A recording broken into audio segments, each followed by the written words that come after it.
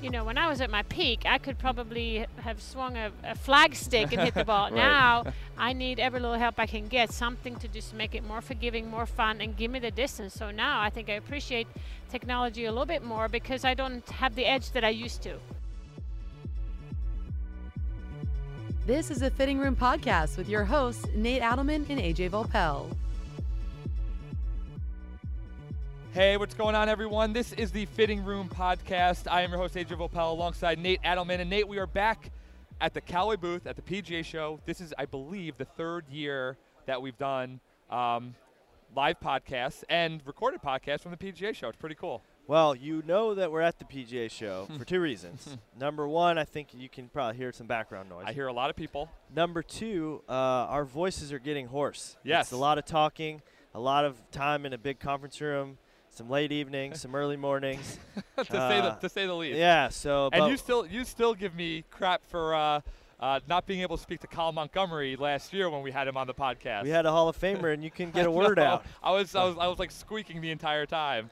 But we're here in the booth. It's probably a full 8-iron from one side to the other. Pretty big space we have here. It is massive for sure. But I'm really excited about what's going to happen, but also what's about to happen, but also a little nervous. Yeah, I know. You should be nervous. We have a champion. We have a Callaway legend. Maybe the longest tenured Callaway staff pro of all time. If they gave out or if they gave out rings for winning major championships, she'd have a ring on every finger. 93 professional victories.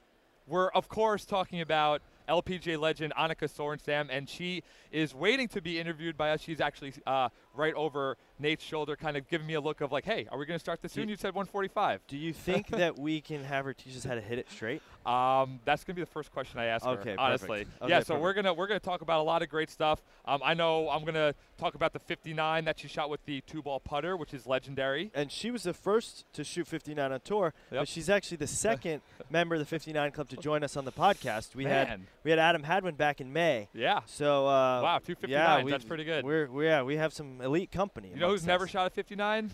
You. You. Neither of us. Also me. Through 12 I have.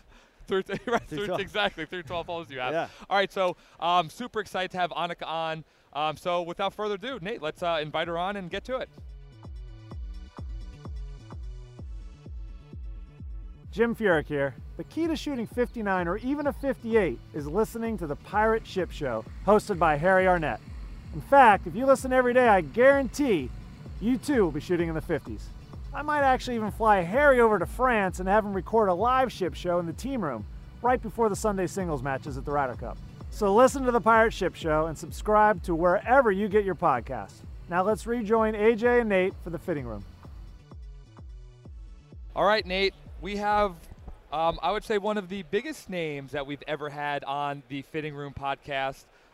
Sitting to my left is none other than Annika Sorenstam. Annika, thank you so much for joining Nate and myself and gracing us with your presence today. Well, you're very kind. Great to be here. Yeah. Are you enjoying the PGA Show? Very much so. There's so much to see. I don't really know where to start or where to end, but if you love golf, this is certainly the place to be. Yeah, and the running joke all week has been so some people are calling it the Callaway booth, but it's not really a booth. It's a little bit bigger than that. It's kind of like a universe. Yeah. Yeah, I mean, this is not kind of the cubicle you would have thought, but no, this is, universe is pretty good. I mean, the graphic is amazing. You can come here and putt. I mean, is there something you can't do in here?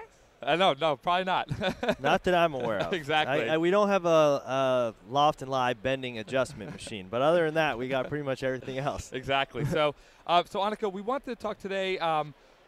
Obviously, you've had just one of the most successful careers in golf.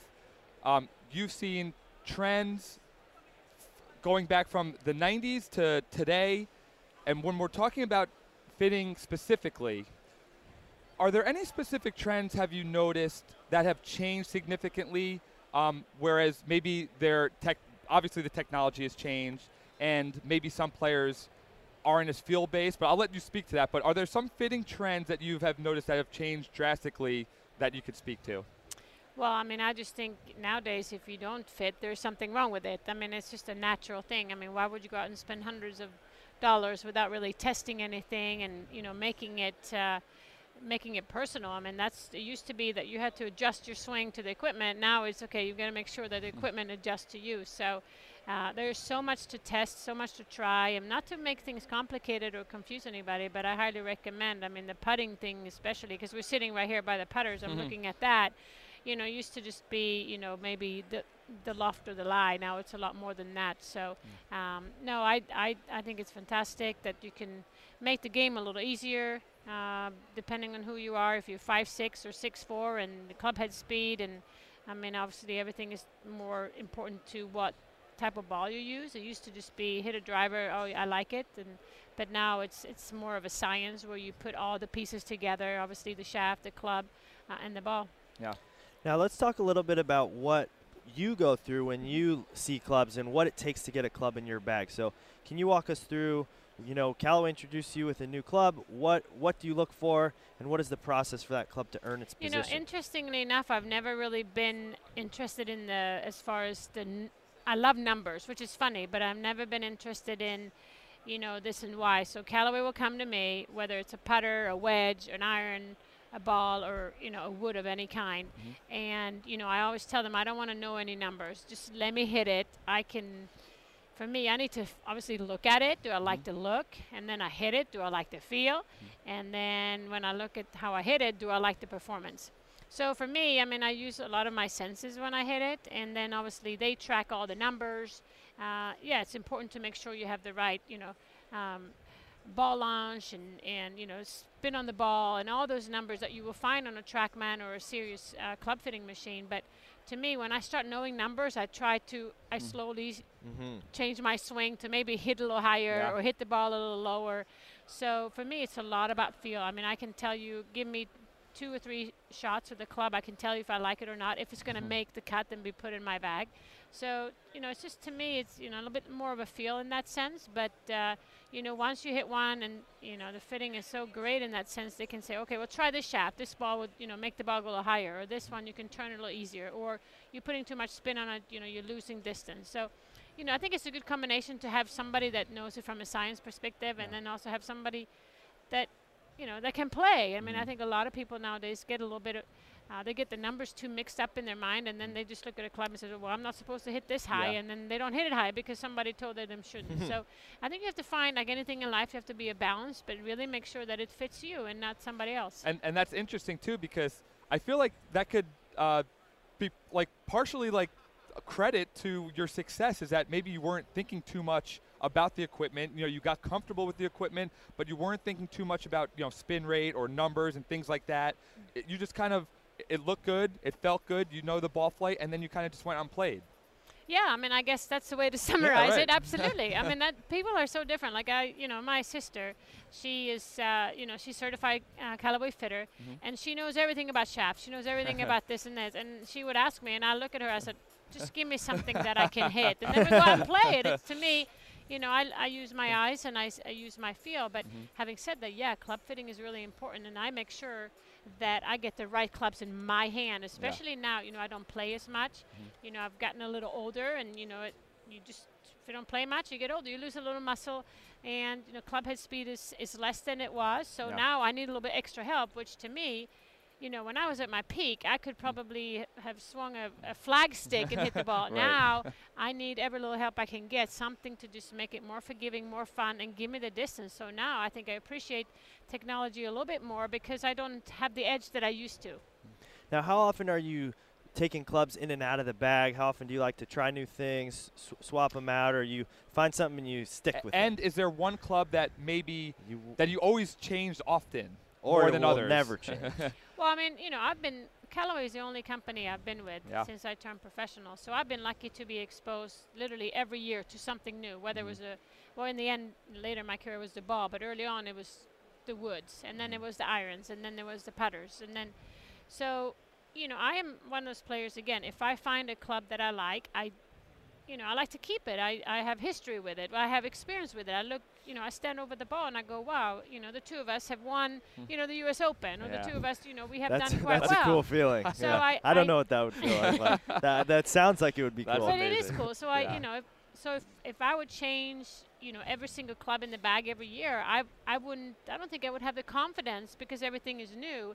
It takes a while to get used to clubs. So for me, one year I might change out the driver if something really new came on the market. I mean, obviously it has with Callaway. We started with the Big Bertha, and then it was a Great Big Bertha, and then it was a Warbird. I mean, you can go, the list is, really long. I would try different things, and maybe every other year I change to something new, and then in the odd years, it could have been a new iron, or maybe a new putter or new ball, but I would never change more than 2 things in one season, and just because of the confidence factor. I mean, I knew it works, but I also want to make sure I have the latest, but if you start changing up too much, I have a feeling that I would be more, okay, is it me or is it the equipment? I mean, we always want to have an excuse. I knew that it wasn't the equipment. It was something wrong with me if I wasn't playing well. Yeah. What was it about the 2-ball? You're one of the most successful players that has ever used the 2-ball putter, the White Hot. I mean, I think you shot 59 with that putter, right? Yeah. What was it about the 2-ball that really kind of that you kind of connected with? Well, first, I mean, obviously it's the look. Yeah. For me, the stroke was always fine. I had good feel on the greens, but it was the alignment. I had a tendency to aim a little bit too much left, and then right at impact, I somehow, compensate by opening it up a little bit. But with the 2-ball, I was able to line up a lot straighter. I mean, we all know that alignment is one of the few fundamentals that you need to figure out. So I didn't have to do that little compensation, and of course, that's something that's more consistent because sometimes I aim a little bit more left and had to compensate a little bit more. This way I was a lot more consistent. I was taking the putter straight back and straight forward, so I started to putt better. And I don't know, I guess I like the look. And again, it goes back to, hey, the 2 of us have won, shot 59, Exactly. so you're going with me. Right, exactly. Let's touch a little bit on the golf ball. I know you mentioned when the golf ball was new from Callaway. When you're looking at a golf ball, what is it that you look for when choosing which ball to play? Well, this is interesting. So this is obviously when Callaway was starting to get into making golf balls. They hired all these engineers, genius people from Boeing. And I was at Carlsbad Hitting Center, test facility, and one of those engineers said, hey, what would you like to see in a ball? And, and I was just dreaming something up. Well, of course, I want more spin, and I want to go further, and I want to make sure it goes straighter. And he took these notes like it was nothing, and I thought, didn't he understand? I was kidding. I mean, you can't get this in one ball. And he was like, ding, ding, ding, and I'm not kidding. Right. Here we are. Fast forward. Nowadays, you can get that with the Callaway ball with more feel around the greens and the spin, distance, and more accuracy. I'm like, so yeah, I would say that ball technology has come an amazing way, and it's made a difference. Yeah, because like between the Rule 5 ball that we first introduced, and then obviously Chrome Soft, it's like Chrome Soft is the compromise breaker. It has all those low spin off the tee, feel around the greens, all those things. You might have been responsible for all that. No, I don't think I was, but I do remember when I had that Rule 35, and I started out with the blue version, and then they had the red version, and I was really sad when that went away, and they tried to calm me down and said, it's okay, we got a new version. And so here we are, like you said, with the Chrome Soft. It's a pretty good combo. Yeah, that's awesome. So how many times are you getting out to play nowadays? I don't really play much, but I do a lot of charity events. I do a lot of demonstrational clinics to young kids especially. And tell us about that a little bit. I mean, that's kind of where I spend my time with Annika Foundation, and just to inspire the next generation. And obviously equipment is a big deal, and I talk to them about my experiences out there. But we have 6 global events now, and Callaway is a big supporter of our initiative, so we're very, very thankful for that.